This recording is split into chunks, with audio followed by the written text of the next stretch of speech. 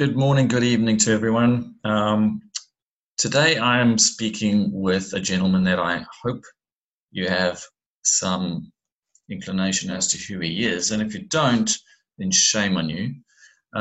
Today I'm speaking with Dylan Grice. Many of you might have come across Dylan's work when he was at SocGen, where he became somewhat famous or infamous. But welcome to Dylan, and perhaps instead of that fairly lousy introduction, you can give us some inclination as to who you are and how it is that you've come to building Calderwood Capital, because I think that's clearly where your focus is now, and it's your diverse experience that you've had in that I'm aware of that presumably has led you to what you're doing now. Well, firstly, thank you for having me on. It's a passion really of a lot of the things that I've been doing in the past. You mentioned SocGen. I worked there for several years with Albert Edwards. We had a lot of fun. It was a great time, as you say, I kind of had a certain amount of success as a pundit and as a market commentator, and that was great. I enjoyed it. But before SocGen, I'd actually been a prop trader for several years. I was actually kind of more used to being involved in the market, directly involved in the market, rather than just talking about markets. So I found the kind of experience of being a market commentator enormous fun though it was. It didn't really satisfy me enough. It wasn't enough for me. So I left. I kind of went in the other direction, and I moved to Switzerland. I was fortunate enough to be offered a job with a family office over in Switzerland, one of the biggest family offices in Europe. They kind of,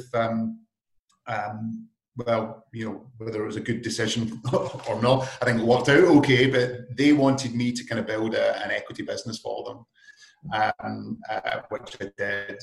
After that kind of went reasonably well, they kind of asked me if I would do the same thing for the broader liquids business. So I kind of built the equity business, and then I built the broader liquids business, liquid investing business, which was much more of a kind of allocation role. So in the family office, I was kind of every single day, every minute of every day, I was thinking about investing. I was thinking about the markets. I built a team. I hired the guys. I hired the analysts. I laid down the intellectual architecture. How do you make decisions? How do you make investment decisions in a non-arbitrary, repeatable way, which hopefully will stop you from doing stupid things? And I said, how do you build a business? How do you actually build a business? When I joined, my kind of commitment to the family office was that, listen, I'm going to build you something that doesn't need me to run. Okay, so if I leave, it's not all just going to fall apart. Right, so there will be some continuity, and the way you get that continuity is that you actually have some kind of common philosophy, some kind of embedded ideas about what constitutes correct thinking and what doesn't. Right, and that's what I did there. So in the family office, it was all investing. It was just pure investing, and it wasn't really very much writing.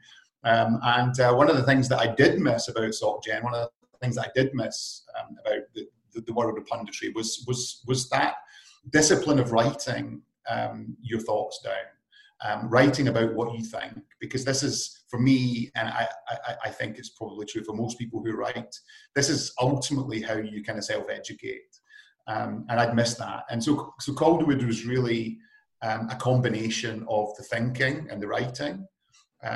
We've started to kind of publish research again on a subscription basis. So we don't give it out for free.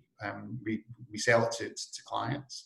But it's also an investment business. We are in the process of setting up a hedge fund right now, which will be a fund of funds very much based on the kind of family office mentality and philosophy.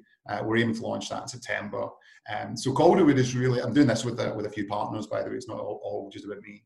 But Calderwood really is is that combination of the kind of, the kind of engaging with the markets through as I did with SocGen, through writing and exploring ideas. But I'm also engaging with the markets in a much more real sense because I'm investing in them, because we're going to be investing in them through the fund. Fantastic. I think that's a great intro into your, I guess, evolution. And it's interesting that you say that. I think one of the things that has been, I'm curious as to whether you agree with this statement.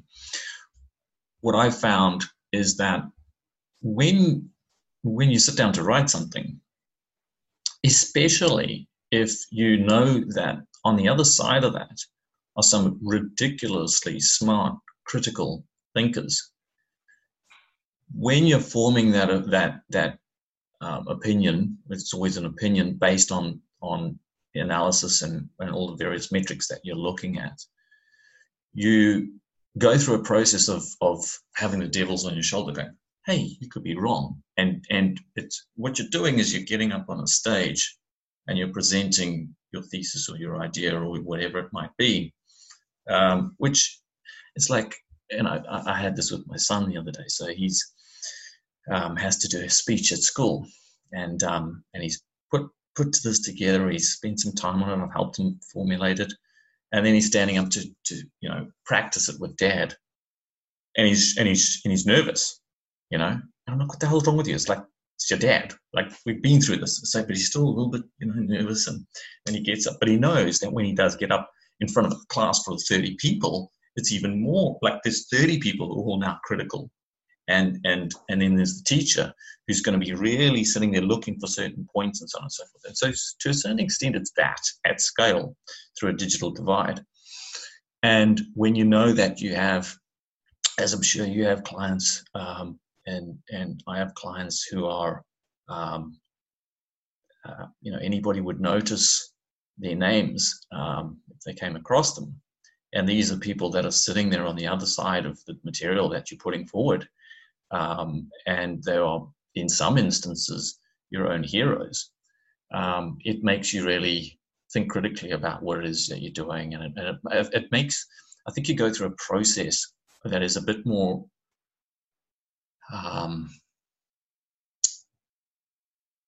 it helps you be more critical, I think, than I would otherwise. Like when I was just managing my own capital, not writing anything, I could make any decision I damn well pleased, and I knew it.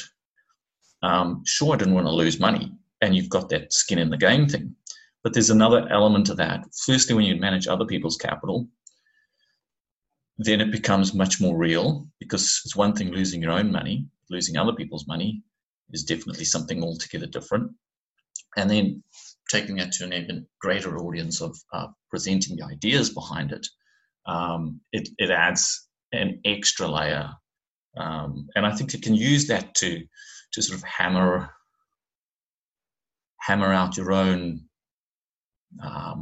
critical thinking more than you might otherwise. So what's the question? is that yeah? No, I rambled on too much there. But is that so? I mean, is that something that you would agree with, or do you find it's something that you don't really think too much about? You sit down, you write something. Who do you write for? I guess is part of the question. To be honest, I don't think too much about it. I don't think too much about audience criticism, and I don't think too much about what if I got this wrong? What if I'm completely wrong? I mean, when I write, it's really just a huge exercise in introspection. So one of the problems I have with writing, one of the difficulties I have with writing, and I have to say I'm not a good writer. I hate writing. I hate the process of writing. I find it enormously valuable, and I love it when I've done it. I find the benefits, instantly right, visible and, as I said, tangible. But I really don't like the process. I find it a very difficult process because quite often I find that the idea that I'm writing about, the hypothesis that I kind of had in mind, as I start to write about it and do the analysis, I realise that that hypothesis is wrong, and therefore the entire kind of construct of the argument is frequently misplaced. It was wrong. And so I need to figure out how to get it right and what's wrong about it. And then so the whole process is often kind of very, very kind of, in fact, it's nearly always an iterative one. It's very rare that I actually start out writing a piece with a hypothesis in mind, and the hypothesis actually makes it through the piece unscathed. So in other words, that's actually quite a painful thing, because you think, oh, this will take me an afternoon to write, or this will take me a day to write, and then 4 days later you're still writing the same bloody piece, and you're thinking, oh my God, I've got this bloody rabbit hole. And actually, and by this time you're getting impatient and you want to get on with your life, and I don't want to do it. Dylan, isn't that the process? That, I guess, that's you've explained it better than I could. Isn't that the process of working through your own thinking? Because you think, okay, I have this idea, you start putting it down, and then automatically you're criticizing it, and you're going, hang on a second, there's this, oh, there's that, and you, like 4 days later, what you come out with 4 days later is not just a different piece, but it's a different level of thinking yourself. Correct. The way that you view whatever it was that you started with is now different, because you've actually brought a lot of energy into it. Well, and actually, you've grown, right? You've actually grown. You now understand something in a way that you didn't understand it before, and growth is usually painful, right? And so I find the process of writing quite painful, but I can absolutely tangibly feel my own growth. I can feel that I understand whatever it was I've been writing about in a way that I hadn't before. And so, to go back to your kind of question, do you worry that other people might say that? No, I don't. I think by the time I've actually got something that I'm happy with, I think, no, I think I'm basically right on this. And if I'm not right on it, I know where the sensitivities are. I know which parts people might disagree with, because they might have different assumptions, and they might have very reasonable different assumptions. That's kind of fine. But I feel that after I've written about it, I feel that I've really understood it. And so when I was at the family office, I was doing. I wasn't just thinking. I was doing. I was building, and I was making mistakes. And I was making mistakes in the portfolio. I was making mistakes in hiring. I was making mistakes in managing the team. I was making all sorts of mistakes, setting the wrong examples with my own behavior, all sorts of different things that you can only really learn by doing. But the one thing that I missed was I wasn't introspecting to the same degree, the way that I can only really do with writing. And so that's so maybe that kind of answers your part of your question. I think that there was another part of the question which was interesting, but the skin in the game, and it's okay doing your own thing, managing your own capital, taking risks with your own kind of money. But when you start managing other people's, then it kind of becomes different. And I think that's true. That's something that I think people maybe don't pay enough attention to with skin in the game, or maybe the idea of skin in the game does need to be broadened out, because I speaking from personal experience, I know that I have taken a risk. I'm not a reckless risk taker at all, right? Definitely not. I really, in fact, I don't like taking risk. I don't like to invest when I really feel that this is. I suppose you could say you're comfortable with a risk. I don't take kind of flyers, right? I don't just take punts. I always do investing very kind of deliberatively. However, I definitely invested in things without doing the kind of work that I would have done had I been investing other people's capital, right? I've definitely taken shortcuts with my own kind of analysis, with my own work. And to some degree, in fact, to a large degree, investing your own money is easier than investing other people's money, because we're kind of, you set up a kind of fund, you set up a vehicle, and you've got friends and family's money in there. Yep. And Jesus, you really don't want to be losing that, or you don't want to be playing games with that. That's a burden. That's actually, now that focuses your mind. That Yes. gets you thinking, do I actually understand what the hell is going on? Yeah, I liken it to having children. When before I had children, I had me to take care of. Big deal. And you think about starting businesses, which is risk. You think about any of those sorts of things, and it's different. And for some people, they, I had this discussion with a friend some years back now, and he was interested in starting up his own business. He was in our field. He had worked, as you had, for large institutional companies where, if you do a good job and you hang it out, you're going to get paid well, and you can stay there until you're old and doddery, basically, and they cart you out. And he wanted to, take that leap, and that leap meant that there was obviously more risk, and then there was kids were going to be born, and he was like, oh, I need to do it, I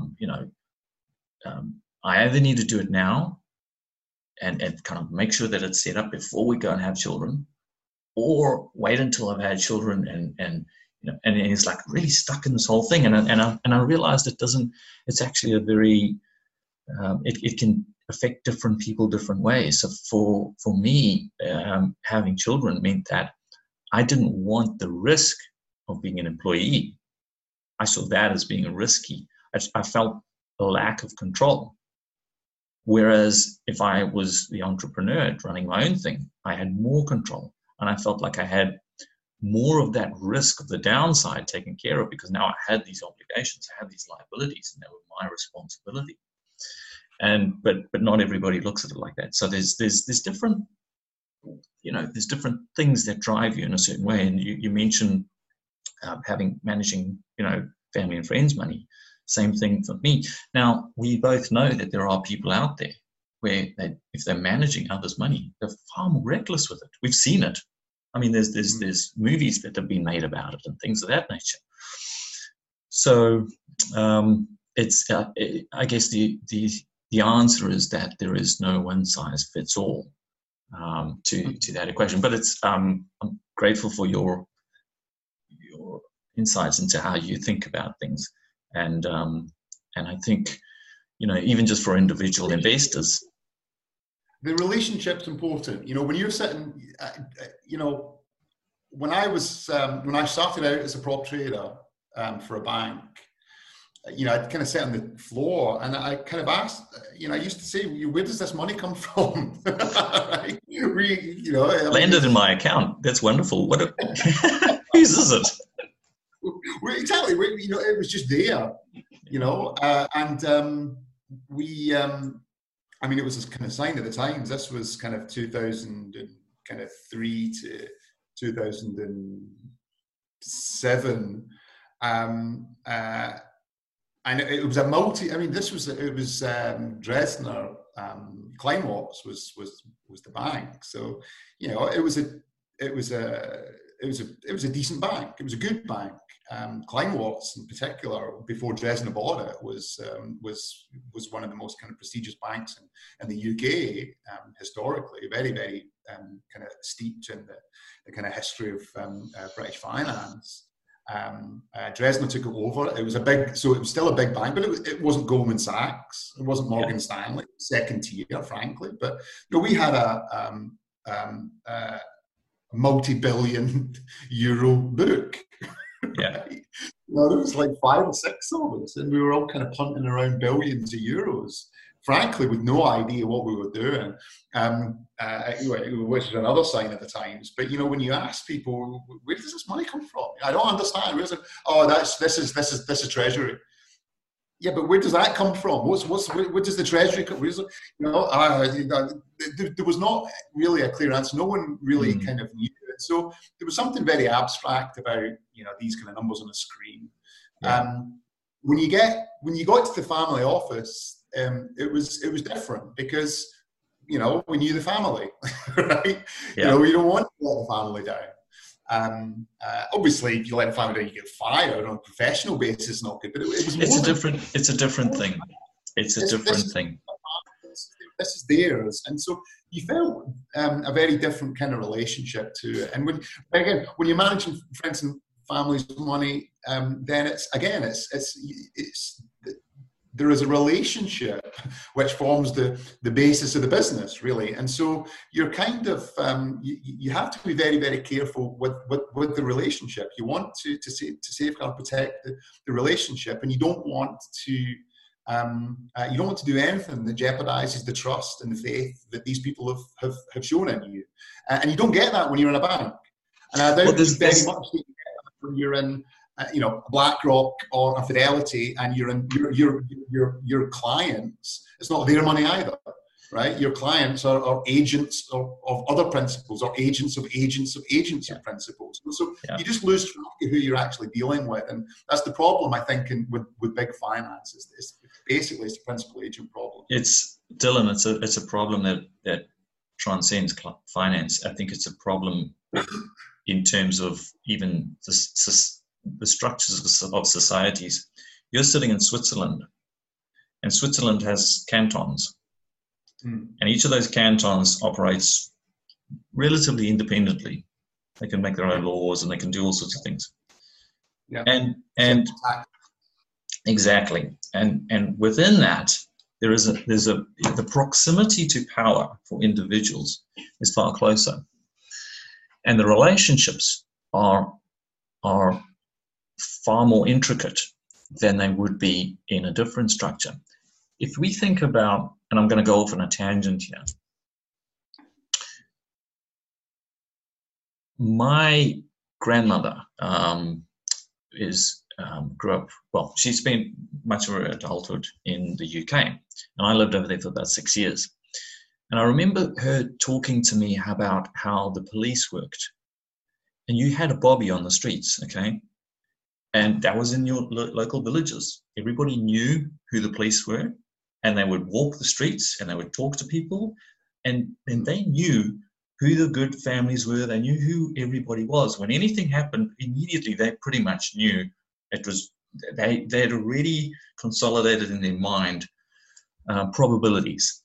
And so their proximity to their clients essentially was very close, and the relationships that they had with them was very close. So you have a feedback mechanism where if you knew the policeman in town and you knew you were going to do something, or you were thinking about doing something that was illegal, or would, you had this, it wasn't just the fact that it was illegal to do it, you also knew that you were going to disappoint that person if they ever found out.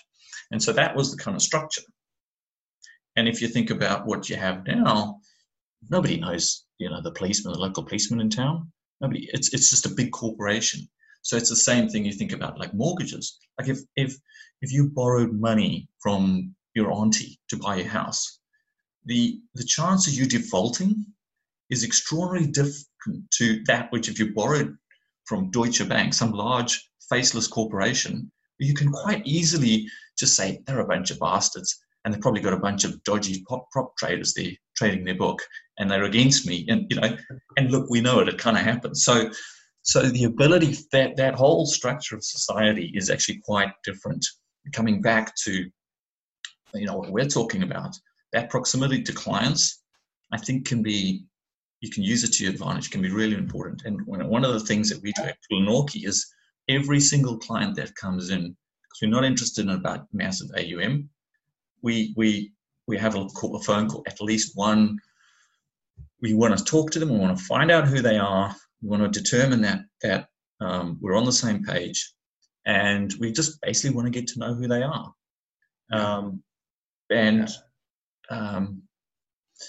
So, and I feel like we've gone very far down that end of massive asset aggregation and allocation, and the proximity of people, investors, to who's managing their capital, where it's sitting, is being so severely disconnected over the years that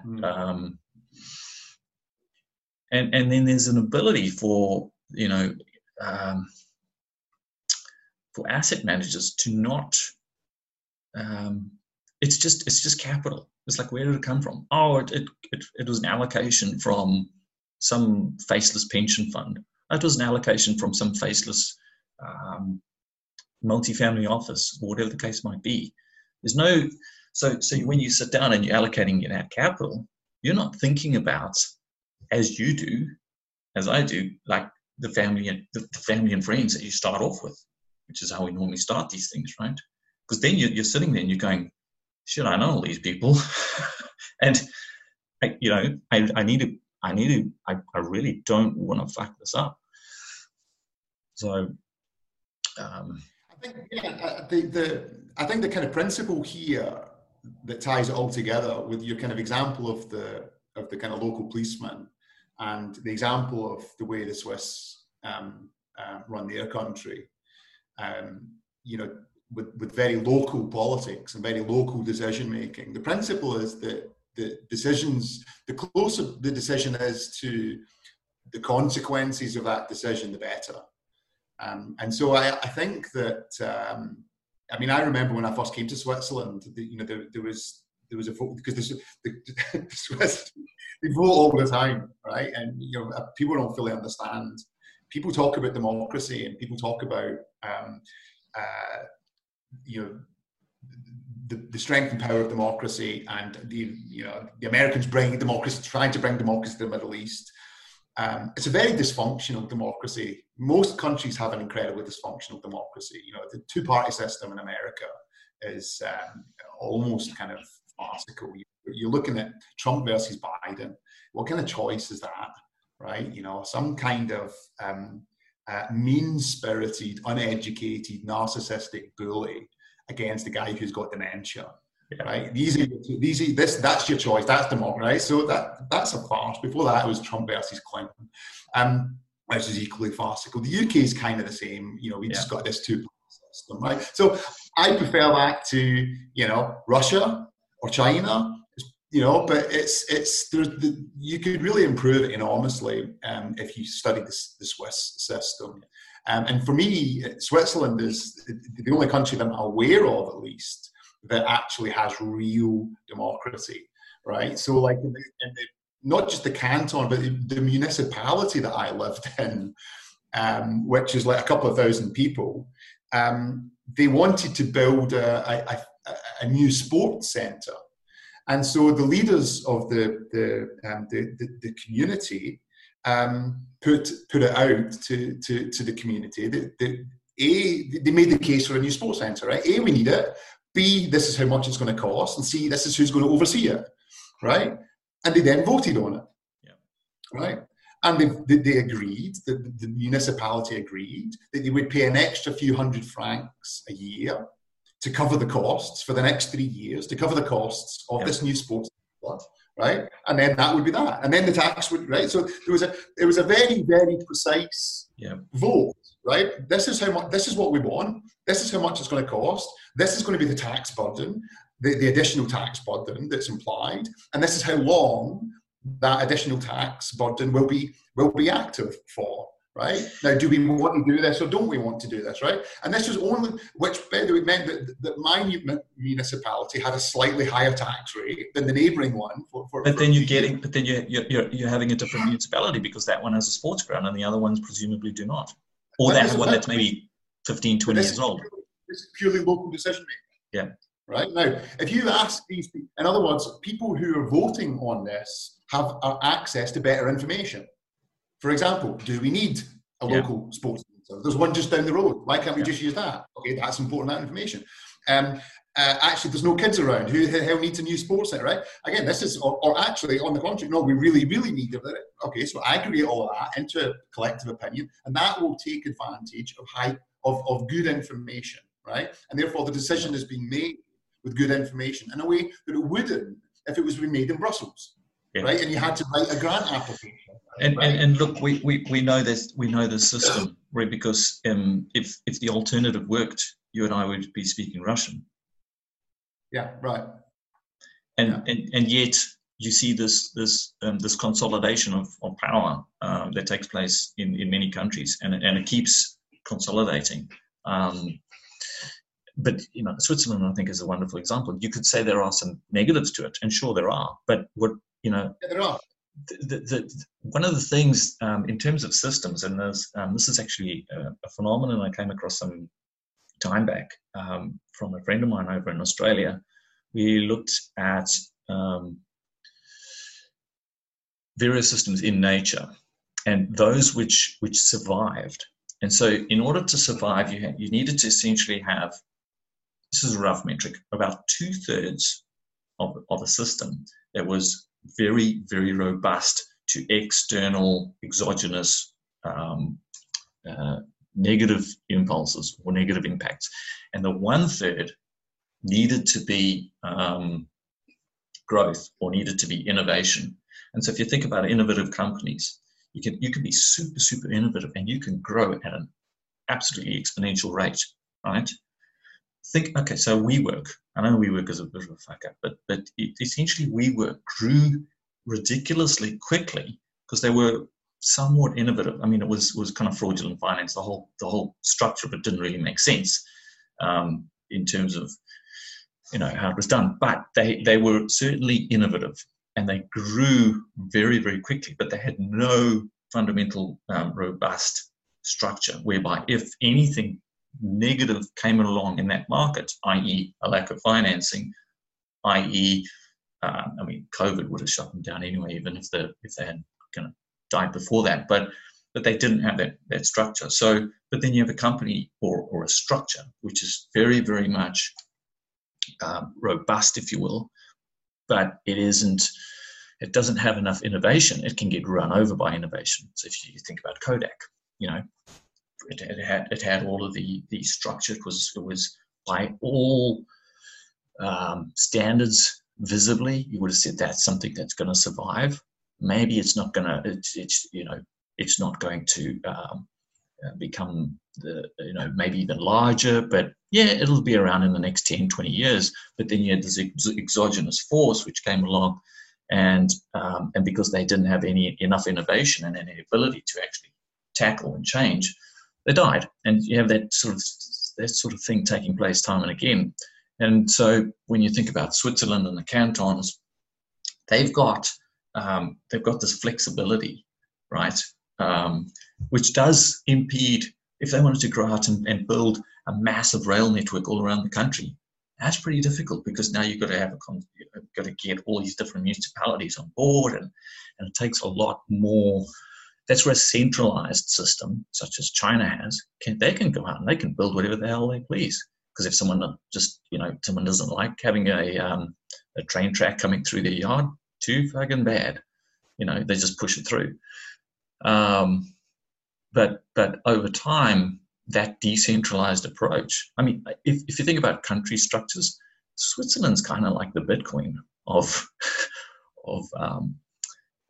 or the blockchain of democratic systems, because it has this decentralized approach which allows a lot of flexibility. Yeah. It is slow. It's slower to move. I think that one of the cantons, because you don't get the same. It's something I think of a lot. It's very, very interesting. The kind of centralization versus decentralization. I think the decentralization works for all sorts of reasons, mainly because it allows bad ideas to fail.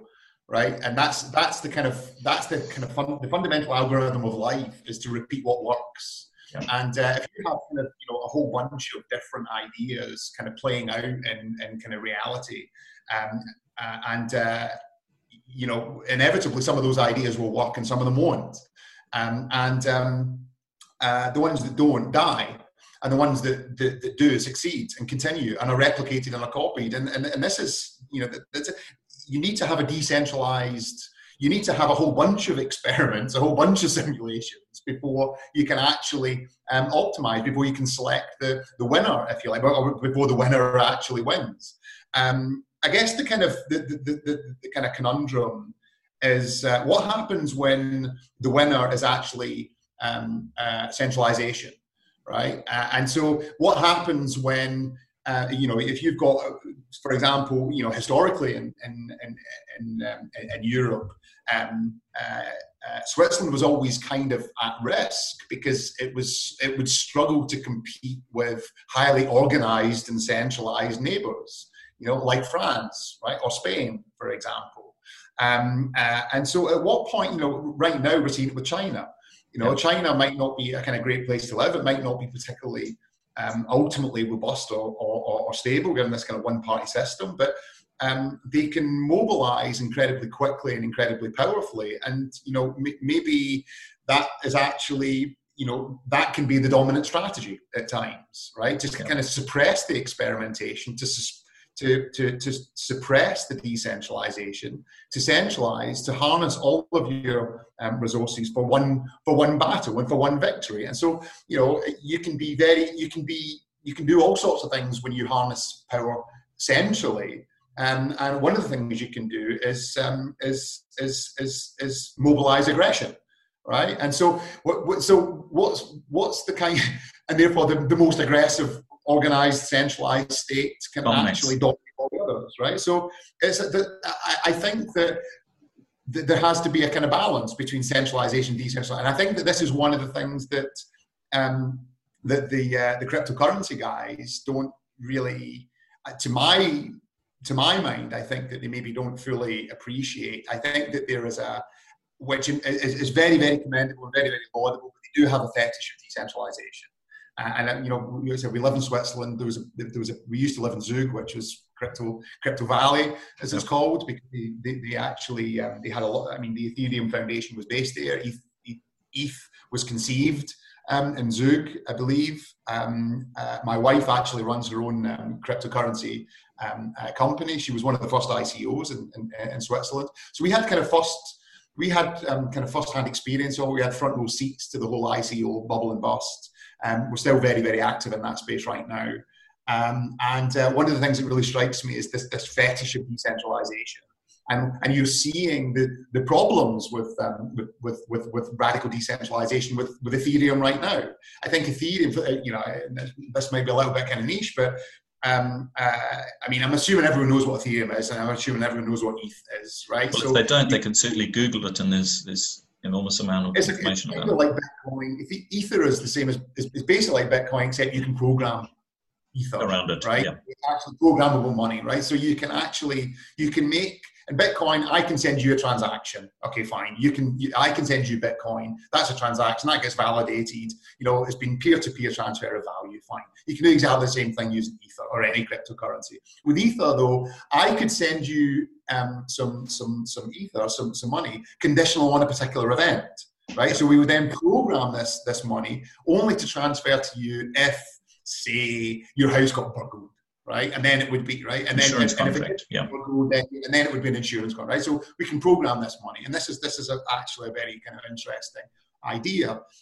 And as you can imagine, the network and the requirements of this Ethereum network and the maintenance of this blockchain, making it secure, making it stable, this does require some kind of money to encourage people to build on it, to give them the tools they need to build on it. In other words, it needs some centralization. It needs some centralized guidance. But nobody wants to do this. And Vitalik, who is the face of Ethereum, as one of the kind of co-founders, really, really shies away from giving it this kind of direction because he doesn't want it, because being the face of Ethereum, being this kind of centralized, leading some kind of centralized authority into where Ethereum should go, what it should be, is kind of anathema to the entire decentralized ethos. And so to my mind, the whole platform is struggling. It's crying out for some leadership. Right? Here's the thing that happens, and societies go through cycles, markets go through cycles. Just as we go from a massive bull market where shit doesn't make any sense, .com, venture capital, recent, doesn't matter what sector you want to look at. We've been through these. It can go through massive bear markets where, again, things just don't make any sense. And in the same light, societies have gone, fully Marxist, for example, back towards, repealing that and saying we don't want that, and going to different structures, and essentially whatever your past is, if it's been successful, you think, oh, we'll do more of that. But sometimes there's a tipping point where more is not better. Yeah. And sometimes less is not better either. And so, we're talking about centralized structures. And if you think about central banks around the world, the fact that they're called central banks actually now is just makes even more sense than it ever did before, because they're much more centralized. They have they're more impactful in the global economy than they have been. Much more involved in private decision making. Well, I mean, if we just look at the ECB, they're buying up a whole lot of corporate debt, because nobody else wants it, and they're trying to prop up that market. And so the decentralized, more capitalistic approach, which we started with, I guess, post Bretton Woods, was you let the market figure it out. Let the individuals figure it out. Much in the same way with the Swiss, they go, let the cantons figure it out. If they want to build a park, fucking let them build a park. If they don't.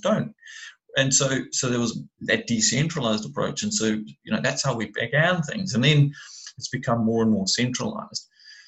And we've seen the cracks in that. And so the 2008 crisis was with that centralized. And look, we've had instances of it before. LTCM, after the Russian ruble collapsed, it showed that if you had this sort of centralized concentration of risk, it could cause a destabilization of the entire system. Hence the bailouts and so on and so forth. And then 2008, we had 2008 was LTCM on steroids, yeah. And so you had this consolidated, centralized risk taking place, which sort of has its benefits. Why? Because you can mobilize quickly and so on and so forth. But it means that you are at risk of exogenous events, whereas a decentralized system allows less risk. And so it's not, I think, a coincidence that Bitcoin, for example, was, as far as we can tell, was coded after the 2008 crisis, where they're like, okay, that's the devil. How do we come about with something completely opposite? But the idea that the opposite is the holy grail is, I think, where crypto or Bitcoin maximalists they go too far as well. Life isn't like that.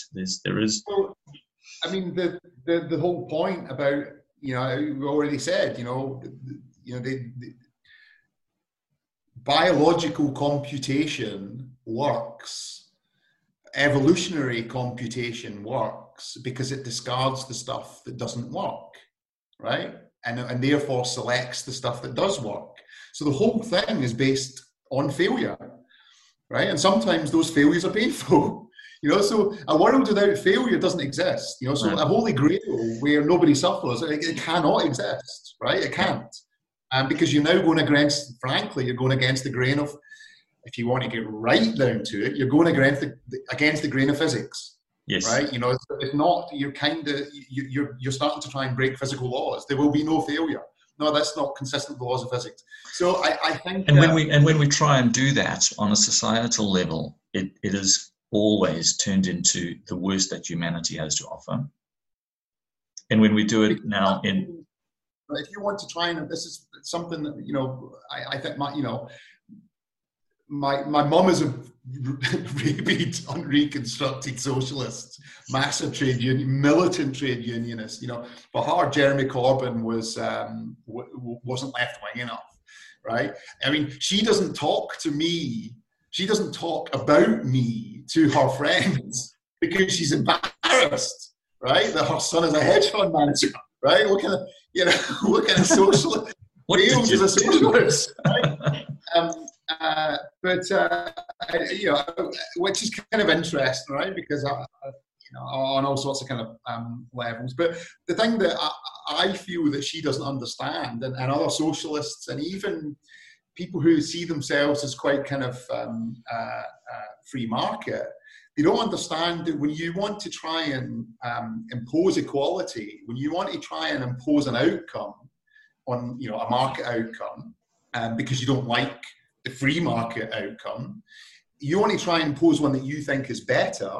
That requires a machinery, right? It requires some kind of machinery to impose that. In other words, it implies that you grant to an authority the power to coerce, right? You grant a higher authority the power to coerce and more equal outcome.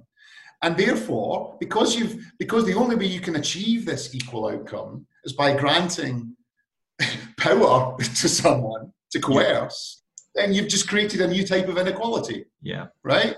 And so the whole machine, and now the more equality you want, the more coercion, the more coercive power is required. And therefore, the greater the inequality will be. It's interesting because one of the things that sorry, go on. You never solve the equality problem. You cannot solve it, right? You just create a different type of inequality. And I think this is what the socialists don't understand. And that's why the Soviet Union went the way the Soviet Union went. And that's why North Korea is the way North Korea is. North Korea is not an equal society because all the power is concentrated in the hands of the party, right? Well, if one of the things, and I've been talking a lot to our head trader, Brad, about this recently. If I go back and I think about what is it that made Western civilization the civilization, at least for our livelihoods, I would suggest that one of the predominant factors in that has been science. And so if we think about a scientific method, it is that you have a theory and you have the ability to know that it could be wrong. And so you have a theory and you put it out there. It could be a test tube and you're going to put a bit of mercury with a bit of, I don't know, something else. And you have the theory that something's going to happen, whatever that theory is. And then you say, okay, let's test it. And you either validate it or you invalidate it. And you go, oh, I thought that would happen. Shit, that didn't happen. Okay, theory's wrong. Scrap it. Let's keep going. And you keep, and then you bring the hive mind to that. Right? So you test it because you go, oh, Chris just tried this. He put a bit of mercury in with a bit of lead and nothing happened. And so I'm going to try something else. And you have thousands of people all working on this theory. And eventually you come up with, I don't know, penicillin, whatever it is, right? But that ability to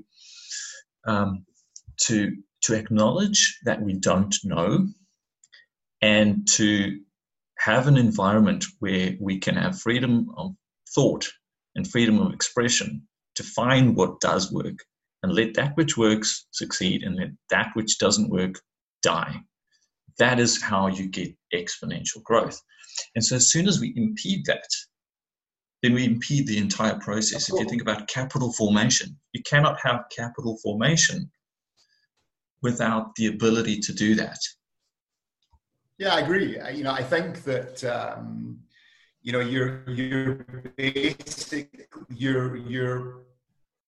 I think one of the things that's kind of become clear, which is something that fascinates me, but something that I think has become clear in science over maybe the last 20 or 30 years, is that this kind of idea that information is actually the most kind of fundamental thing in the universe. It's not matter. It's not matter and energy. It's information. It's even more kind of fundamental than that. And ultimately, everything is about information processing. So life is very much about information processing. We are organic information processors. Our behavior is encoded in our DNA, and we are the product of a kind of genetic algorithm. And that genetic algorithm selects the stuff that works, and works in inverted commas, right? Now you can use genetic algorithms, and computer scientists use genetic. I think there's bloody one in the Microsoft Excel solver, right? You can use this genetic algorithm to optimize right? So it is an optimization algorithm, the genetic algorithm. And there's this kind of idea that actually, you know, the universe is just doing the same thing. The universe is actually an information processor. So everything is an information processor, right? Including an economy or a business or an enterprise, right? We're doing it right now. We're exchanging information. We're exchanging ideas right now. If you try to eliminate, the basis of that information processing and of that evolutionary algorithm is failure. Right? If you try to weed out failure, you're starving the computer of the information that it needs, right? And so you will not optimize, in inverted commas, and anything like as efficiently as you would if you permitted failure. You will not get as good an outcome. And so the problem, I think, with kind of central planning is exactly that. You don't have the information. You know, you're starving the system of the information that it needs to compute. And that information is often failure. Absolutely, that's information for sure. That's absolutely kind of information. Which is one of the things that distresses me so much about the education system as it is today. That, you know, we don't celebrate failure in the schools or in the universities.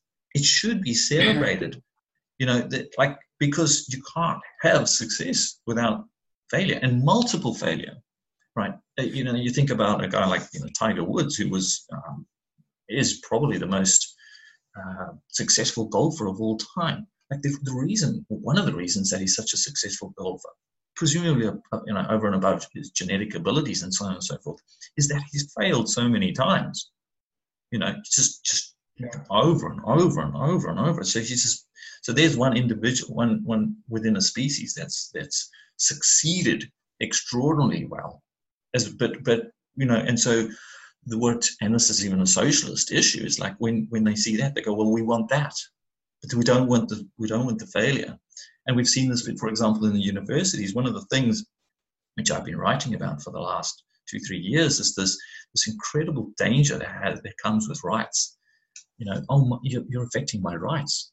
And I was like, well, hang on a second. You don't have any rights without responsibility. You can't have the two. They don't. You know, they're not mutually exclusive. So how can you have your rights are somebody else's responsibility? You go, oh, I want human rights. Well, but what does that mean? Oh, it means that you have safety in your house. Well, how does that come about? Oh, well, that's a police force, for example. Well, that's a responsibility. It's a person who's got to get up every day and like he's got to, you know, train and so on and so forth. And so, you know, there's a pervasive, and I guess that's Marxism. If you look at Marxist ideology, it's one where responsibilities don't exist to the extent that they should, but there's all these rights. And it's myopic and it's dangerous. And if we think about the markets today, isn't that really what we're doing with the central banks? You know, nobody can fail. We don't want failure. Basically, I agree with that. You know, I mean, the kind of irony is pain is a very important thing, right? Pain is, you know, is the transmission of information of important information. You know, pain is what tells you not to put your hand in a fire, right? So it's a very, very kind of protective thing, but obviously we don't like it. We try to avoid it, right? That's how it works. So the kind of irony is that you take that to the extreme and you can do yourself damage. You know, if you allow yourself to be subject to kind of, you know, micro stresses, you know, so if you run a cold shower and stand in a cold shower for a couple of minutes every day, it's not much fun. It's not particularly pleasant, you know, but it's good for you. If you sit in a, you know, which, you know, we're kind of lucky enough to live by a lake. In the winter, I kind of go in the lake every day, and it's kind of, you know, 4 or 5 degrees. Now, if I was to stay in that lake for an hour, I would probably die of hypothermia. I would drown. If I sit in there for 5 minutes, it doesn't kill me. And what happens is physiologically, there are a number of benefits. Yep. You know, so this all sorts of kind of benefits in terms of your immune system, white blood cells, because your body actually starts to harness it gains from the information that you're giving it, It feeds off the information that you're giving it, and it actually starts to build up resistance. And that resistance is incredibly beneficial to your health, to your longevity. It's the same with fasting, right? If you don't eat, if you just allow yourself to go hungry for a period of time. Saunas, if you actually sit in an incredible heat for 10 minutes. All of these kind of micro stresses, they might be unpleasant, but they're phenomenally good for you. Yes. And I feel this is hormesis, and this is, I think, the role of recessions. This is the role of allowing people to really have the, to effectively feel the pain of their mistakes, right? Because it's feeling the pain of your mistakes, knowing that your mistakes will actually involve some pain that makes you better, hopefully, at not making those mistakes in the future, right? And therefore, it strengthens everyone. It's actually good. So allowing, again, go back to the same point, allowing people to fail is important. The Federal Reserve, central banks, policymakers' instinct is to prevent that pain. And I think in the near term, that's a good thing, right? But in the medium to long term, it's difficult to see how it can possibly be a good thing. You're weakening the overall immune system by doing it. Yeah. And what you're doing is you're creating a system which is there's two things. One is the feedback mechanism, in that the participants in that system look to the recent past to identify what the future looks like. So we look to 2008, we go, they solved the problem. We look to LTCM crisis, we go, they solved the problem. Oh wait, solved the problem. Now we're in 2020, and they say they're going to solve the problem. And so everybody believes it. And at some point, and then maybe it's possible, maybe it's right, but at some point what you have is such a weakened immune system, and the virus, if you will, that comes along overwhelms it, and it's impossible for it to actually deal with it. Whereas if it had gone through, so if you think about it, like as kids, we grow up crawling around on the floor. I think we're probably designed to crawl. Why? Because you put shit in your mouth, you lick the floor. Like that's what babies do. What they're doing is they're building their immune system, right? Well, they're also learning. They're learning. And so you try and take all of that away. And you're immediately, I mean, that's why little kids always got snotty noses and that, like they're picking up every virus, every bug, but what they're doing is their body's just building antibodies to it. Boom, boom, boom, boom, boom. And that's why, we don't get sick from when our kids are, getting sick. We don't get it. Why? We've got the antibodies. We've built it. But now if you took a child and you didn't allow any of that, you gave them this pristine environment where they can't get anything, and then you get them to like 20 years of age and you just send them off into the world and they go off to Delhi. Like, holy shit. They don't have any ability to cope with this absolute deluge of viruses and things that are going to attack its system. And so essentially that's how I'm thinking about what we've got in terms of the market structure and environment that we've got today. We've tried to create this pristine environment, and every time a virus has come along, we've said, no, we're going to take care of it. We'll block it off, we'll shield it off. We got your back. And then the market participants act accordingly, where they go, okay, cool. We believe that's true.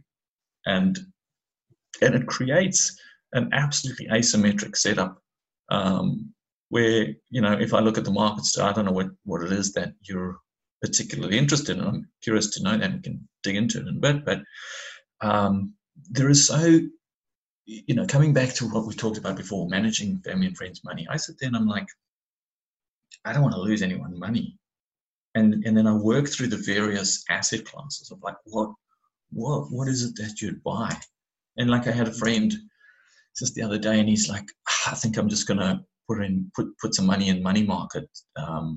Some money market fund because I want it safe. And I was like, well, if you put it in T-bills or cash, it's like, nah, I can get another 1%. And I'm like, okay, you can get 1% more by putting it in money market fund. And money market funds nowadays, based on the fact that central banks have pushed yields, to fairly absurd levels, meaning that the returns are really paltry. We've got the structure now where a lot of these money market funds is just basically going into the repo market, and you're funding you're funding the Deutsche Banks of the world, right? and you've got this sort of absurd environment even where the least risky assets within the commercial paper market, one could argue that they just need to be of size and they need to have access to credit. And so if they've got access to credit and they've got size, two things are going to happen. They're probably going to get bailed out, and or the credit available to them will continue to flow because they're too risky to fall over. And so you could look at some institutions which are smaller, probably more better capitalized, but they don't have any political leanings or connections. They're not going to receive any bailouts, and then you look at the larger institutions which almost certainly will, and there's a decent argument to say, well, those would be the ones that you should actually be lending money to. But essentially, so the market lands up pushing capital towards those which are not in a world sans those interventions or sans that structure, they would be forced to fail. And so what we're talking about with that structure of allowing things to fail so that the genetics can come through has been interfered with in the capital markets. And so I'm sitting there like, what is it that you actually, where do you hide in a world where bonds, or if you're going on the sovereign side of things, you're either at, if you're going into bonds, you're losing money. Well, like on a yield basis. And the only reason you're going to get money back is if somebody pays more for the bond. You go down the commercial paper or corporate debt markets. There's some stuff there, but again, all of that is actually impacted by the whole structure of the bond market, in such that that hunt for yield has meant that anything that actually looked reasonable, while it might have healthy balance sheets and everything else, is now not yielding you very much at all. Yet you are still taking risk. And I kind of work down these various sectors, and it's an extraordinary time in terms of, like, I think there's less to invest in. I feel like there's far less to invest in than there has been in my career. How are you looking at the market? What are you interested in? So that's another big question. I think the simple answer is we're finding plenty of things to invest in. I think there are plenty of things to invest in. I think as a statement before, kind of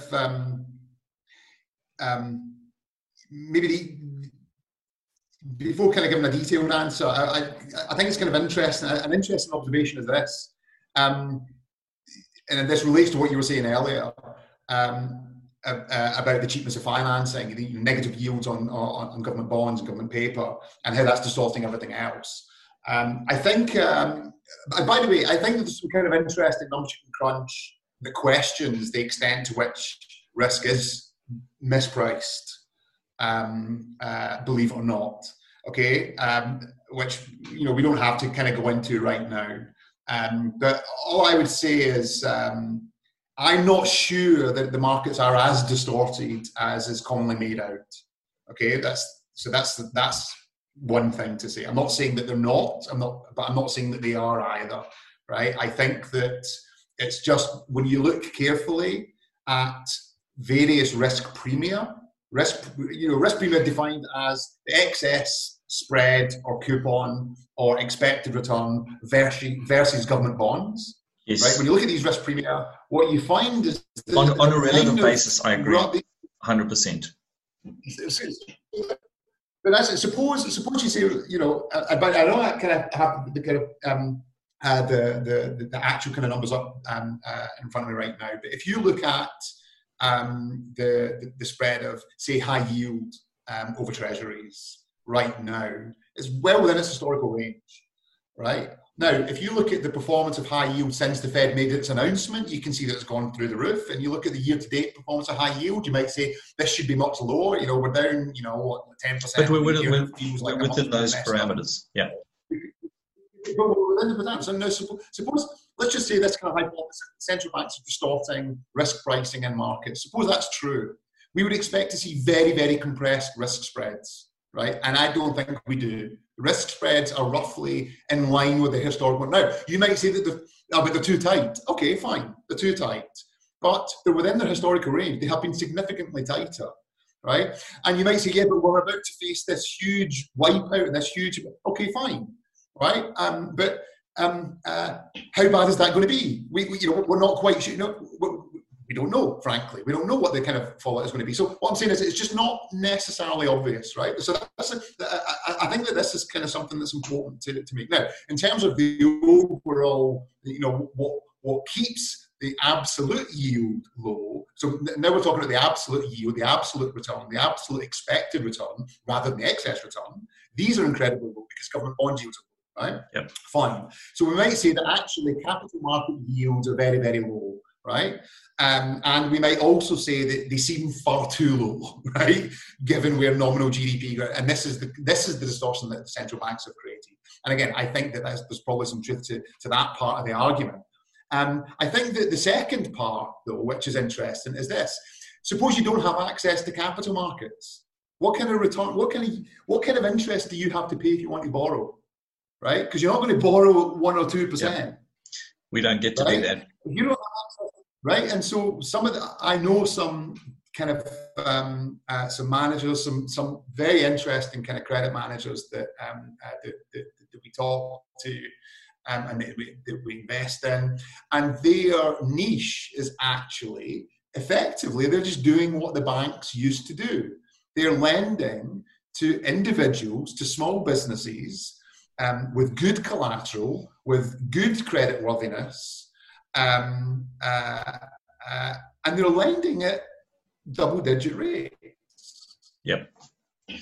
That's what I'm seeing. So there's a huge bifurcation, right? Do you have access to capital markets? Yeah. Oh, in that case, you can borrow for like a couple of percent. Have you got a really crappy credit rating? Oh, you can borrow for 9%. Whereas if you're small, too small to have access to credit markets, but you've got, I'll give you one example, no names mentioned, but one example. I was speaking to this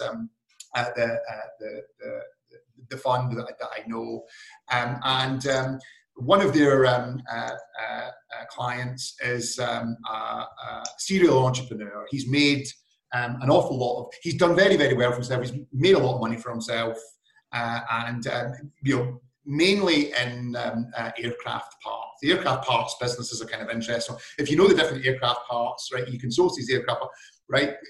Planes last for like 30, 40 years, right? The problem is not necessarily the engine. The problem is sometimes finding the spare parts for the engine, finding the spare parts for the plane. Sometimes these spare parts can go for incredible amounts of value if you know how to price them, right? And this is where this guy has made his money. So this friend of mine, this manager friend of mine, hedge fund manager friend of mine, says this guy's got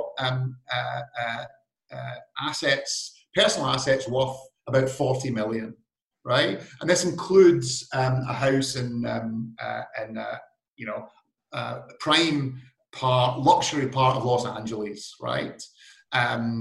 Worth about 10 million, right? Completely unencumbered, totally unencumbered, right? He needs a 5 million loan, right? So they give him a 5 million loan, 12 months, something like 12%, fully collateralized by the guy's house, right? Now, that's a great bit of business. Why are the banks not doing it? Well, because they can't, because of Basel requirements, because they have to set aside too much capital. Frankly, they can't be bothered to write such a small ticket, 5 million. It's just not worth it. They're not going to be right. So this guy basically falls through the cracks. He doesn't have access to capital markets, but he's paying basically, kind of double-digit, and it, presumably this guy's an entrepreneur. He knows what he's doing. He knows what the value of his project is. Whatever the double-digit interest rate is totally fine for him. He can pay that and still make a very, very tidy return on his entrepreneurial project, right? Yeah. So that 12% or whatever it is, that 12% interest rate is absolutely fine. That's not what you're getting in the capital markets. So there's this huge distortion, I think massive distortion, which is visible when you look at the interest rates that people are actually paying in the kind of direct lending markets, right? It just doesn't bear any resemblance to what you can get in the capital markets. So I think so that's the first thing, right? That's very clear evidence of the distortion, in my opinion, right? And the unintended consequence, right? You're protecting big borrowers, right? At the expense of little borrowers, right? Because it might be... It's a crowding out of the markets. This entrepreneur can easily pay his 12%, but at the margin, there might be entrepreneurs with slightly less robust businesses or slightly less, but still attractive, right? Yeah. But those guys get squeezed out. So these are the entrepreneurs which are being squeezed out of the market because you're funding Deutsche Bank at these prices, right? Yeah. So that's absolutely kind of happening. Now, in terms of your question, where do you invest? Well, that's actually already a good starting point, right? If you look hard enough, you can actually supply capital on sensible terms to get a sensible return. There's also other parts, I think, of the capital markets which are off the beaten track, which are actually quite interesting and where you can still get a decent return, which are less distorted. And I think that, our kind of hedge fund is going to be a fund of funds. Our kind of thing really is just investing in very, very niche strategies. We're very, very kind of off-the-run strategies and off-the-run managers. And this obviously has the kind of benefit of being very, very uncorrelated to the broader equity markets. But you can also get very, very you can build a very, very diverse portfolio of these kind of niche strategies. And so we're seeing, I think, quite kind of interesting opportunities in these types of places. So some kind of direct lending, I don't think, it's not been a problem for us finding interesting investment opportunities. Right. And tell me, so what you were just discussing is essentially in the private markets, right? Is much of what you're doing in publicly listed stuff, or is it? Yeah, I mean, actually, our focus is at the moment is very much on the liquid part of the market, right? Because I know that stuff. That's what I've done my entire career. When I built that kind of liquids part of the business for the family office, it was all liquid. It was all highly liquid. Yeah. So our fund will be 12-month liquidity. We won't be able to invest in any funds which can't offer 12-month liquidity. When I say they can't offer 12-month liquidity, they can't legitimately offer 12. I know there's plenty of funds out there who will offer you weekly or monthly liquidity, and they shouldn't be doing that. But the bid ask is not like 2 or 3 years. Closed-end structure. It's just, Neil Woodford, I think, actually, in the UK, I don't know if you kind of followed this in your part of the world. Neil Woodford was a kind of star. Yeah, star fund. You know all about him, right? Yeah. And he had literally a daily liquidity in his vehicle. I think it was daily liquidity. And he had like 20% or 10%, 15%, far too much because it was non-zero, invested in stuff that was illiquid, right? There was no market for it. And what happened was when people started to redeem, there was a run on the fund. And the guys who trusted him, the guys who backed him, the guys who that's Neil Woodford, he knows what he's doing, this is a good guy. They are the guys who got gated in the end. They are the guys who left carrying all this illiquid shit that had no mark. And the reason for that is because Woodford missold liquidity. So when I talk about the liquidity that we want from our managers, it can't be missold. It has to be legitimate, genuine liquidity. Of course, the assumption that we can do that, and we can, we can't invest in closed-end vehicles, not at the moment. It's something that we'd like to do, hopefully in a couple of years' time. We think we know how to, but it's not what we're doing right now. So this is very much liquid markets, not necessarily securities, right? When you've got short-term lending that rolls off, direct loans, there's no market price for those loans, but they repay in 60 days or 90 days. So there's a kind of natural kind of roll off to the book, Yeah. right? So it's absolutely legitimate to have, say, 90-day liquidity for a private lending fund. Yeah. You can get the same thing with litigation finance. For example, we like insurance. We like the insurance markets. We like life, various parts of the life insurance markets, various parts of the catastrophe insurance markets. And then there's some kind of, then there's more traditional hedge funds. Believe it or not, there are still hedge funds out there who are hedging. There are still hedge funds who are genuinely uncorrelated from broader markets. They're not just kind of overpricing their beta. So we're invested in some of those guys. Some of those guys, for example, in convertible arbitrage, there's some very, it's making a comeback. It's a very interesting space. Systematic trading, for all of the kind of overcrowdedness of the big trend followers, the Wintons, the aspects. There's an awful lot of stuff at the 200, 300, $400 million AUM. There's a lot of talent. There's a lot of very, very talented algo traders with very, very decent track records. And they know exactly how to. And they're not too big for their alpha opportunity. So we as I say, we're kind of finding, we can put together, I think, a very, very sound, robust portfolio even in this environment. And I think importantly, with a fund of funds, you've got that whole range of strategies. We believe we can put together a strategy that is actually independent, fundamentally independent. Although it just means statistically uncorrelated, it's fundamentally independent from some of the kind of craziness that you're seeing in central banks. And so, how do you go about position sizing within that? Is that something that is a client allocation where they choose that, or is it something that's driven by you guys? I should say the fund that we'll have this up and running. It's in process right now. It will probably be open for subscriptions in about 1 to 2 months, but it will be properly open for business and launched in October. My partners and I are bootstrapping it with our own capital, so this is very much our own vehicle. Which we are kind of opening up to kind of friends and family because we might as well. Why not? Yeah. Right? We're doing the work already. So that's kind of the objective here, the plan. But we are very much the portfolio managers. This is a fund. Invest in the fund if you want to. Don't invest in it if you don't. This isn't a kind of. It's not a kind of private club network. It's not an investment club.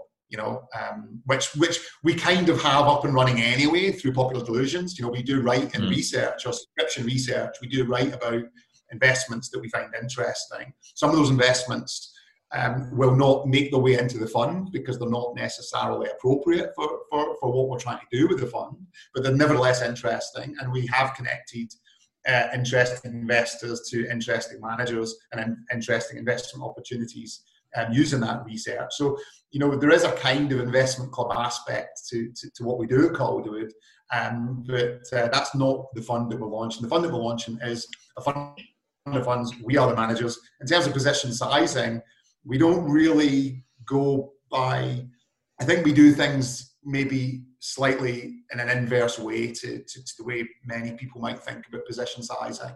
I think a lot of people, certainly in equity land, your position size is determined according to your expected return, right? So you would allocate more to your higher expected return opportunities.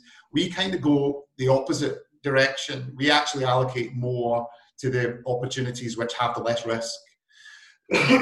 And so, for reasons which I can kind of go into if you're interested. But the idea we have is really the least risky opportunities have the bigger allocations, right? If the lower the risk of a big drawdown, the lower the risk of a blow up, the bigger the allocation, and that allows us to actually take quite extreme risk for certain opportunities, but always in the right size. It will always be a small size, and that's how we build a portfolio which you might look at the line items and think, holy crap, what the hell are these guys doing? So when you look at the overall portfolio, you have a very, very kind of smooth return stream. That makes perfect sense to me. And it's one of the things that I keep hammering home, both in the publication and just within our own portfolio. But it's just the, the idea that you can actually have something in your portfolio, which if you position size it correctly,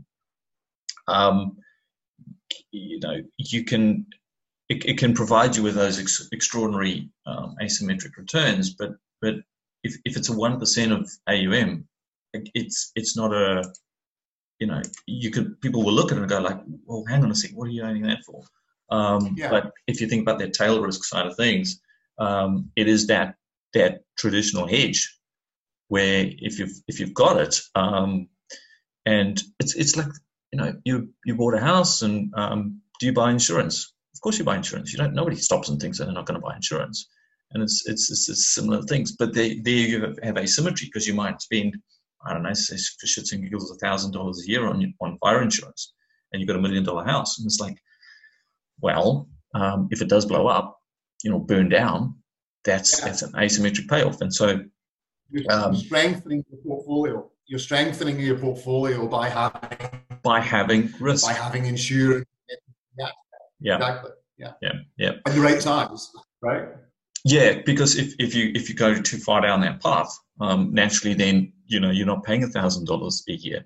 If you're paying $50,000 a year, $100,000 a year on $1 million property, that's right. I mean, if you've got a $100,000 house and it's you're paying out or $200,000 house and you're paying kind of $1,000 a year in insurance, why is $1,000 a year the right size? Why is that the right size? Answer: because that, in the event that something happens to my £200,000 property, that $1,000 a year contract pays out $200,000. So I position size in such a way that in that scenario, this is what it will be worth. Yeah. And so when effectively, it's a kind of option. You can position size options in exactly the same way. If you position size a 10x opportunity, you're not going to put probably 30% of your portfolio in a 10x opportunity, because most 10x opportunities are also, they can go to zero, right? So you might position size and say, well, suppose this does 10x, it would then be 50% of my portfolio. So, which is probably going to be too big. So maybe I'll just put 5% in this 10x opportunity, and if I don't want it to be 50, I want 20, I'll put 2.5% of my portfolio in this 10x opportunity, because I'm now position sizing according to what I think the position can ultimately turn into, rather than what it is right now. And of course that also comes into, what does the rest of your portfolio look like? What is it that you're hedging? Because if you don't have a house, then so. And you don't need house insurance, absolutely. Yeah. And so, and I think this is where the portfolio construction gets interesting, and I think that a lot of people really, really miss with just purely kind of numeric kind of portfolio optimization algorithms. You really have to know the portfolio. You have to know what's in the portfolio to know how it reacts under stress. And so, the first stage to knowing how to hedge a portfolio is to know what's in the portfolio in the first place. And I think when you speak to like really, really good ARB managers, really, really good portfolio constructors, they know exactly not just the kind of equity risk, credit risk, duration risk, all of these kind of things, which you can kind of basically just kind of read off the tin. And what's the kind of liquidity risk, right? What happens if there's a liquidity event? What is what's the convexity, right? What's the actual convexity downside into the upside in the event that something? So it might well look as though I've got a portfolio that's net long risk, except my net shorts are highly convex. In which case, in the event of a down market, in the event of a liquidity crunch, my convexity kicks in a way that offsets my longs. Now I have a well-hedged portfolio, even though if you just read off the tin, you might say, but you're net long 60%. Well, that's because you're not understanding the portfolio properly, right? Yeah. Which is, of course, how the original futures and options markets began back in Amsterdam. and it was all farming, and it was, when I'm trying to explain that structure of a market to people, that's the easiest way to think about it. It's like, as a farmer, right? You got a crop coming through. What if your crop doesn't deliver? What if you have, a flooding, or you have a drought or something like that? What does that look like? And then how much of your production do you forward sell, right? And so on and so forth. And that's really, I think, the right way to think about any portfolio construction.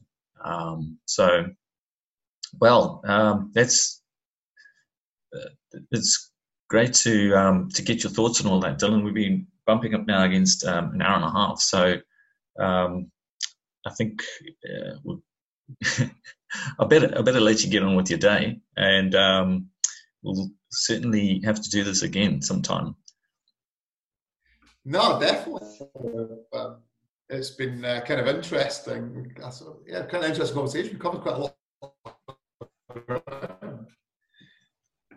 Yeah, really interesting. One of the things we didn't really get to talk about was one of the examples we didn't go through on the centralization versus decentralization, which I'll kind of leave you with. The idea of kind of decentralization versus centralization, and the benefits of decentralization. I think one of the arguments in favor of centralization is actually American history, right? Where, you kind of, the way America grew up, and we've still seen the kind of the repercussions of it today. You had its Confederate states, southern states, which were based on slave labor. Right now, a decentralized approach would have been just to let the states make their own decisions, right? But it was only when you centralized it, and it was actually kind of the centralized power of the South the South was weaker than the centralized power of the North, that you actually moved to kind of you take the first steps to eliminating slavery. Had you had the kind of laissez-faire of the decentralized ideal, and which we both have a lot of sympathy for, but if you had that ideal in operation, would you still have slave states in the South today, right? And I think it's kind of an interesting counter to the centralization. I'd never thought about that. That's a brilliant insight, because what you're dealing with there is just pure competitiveness, and it'll be difficult to argue that a state that abolished it in the short term would be competitive with one that didn't. In the longer term, you can certainly make the case, because what you potentially do is you bring into that workforce an ability for that workforce to actually grow and expand, and to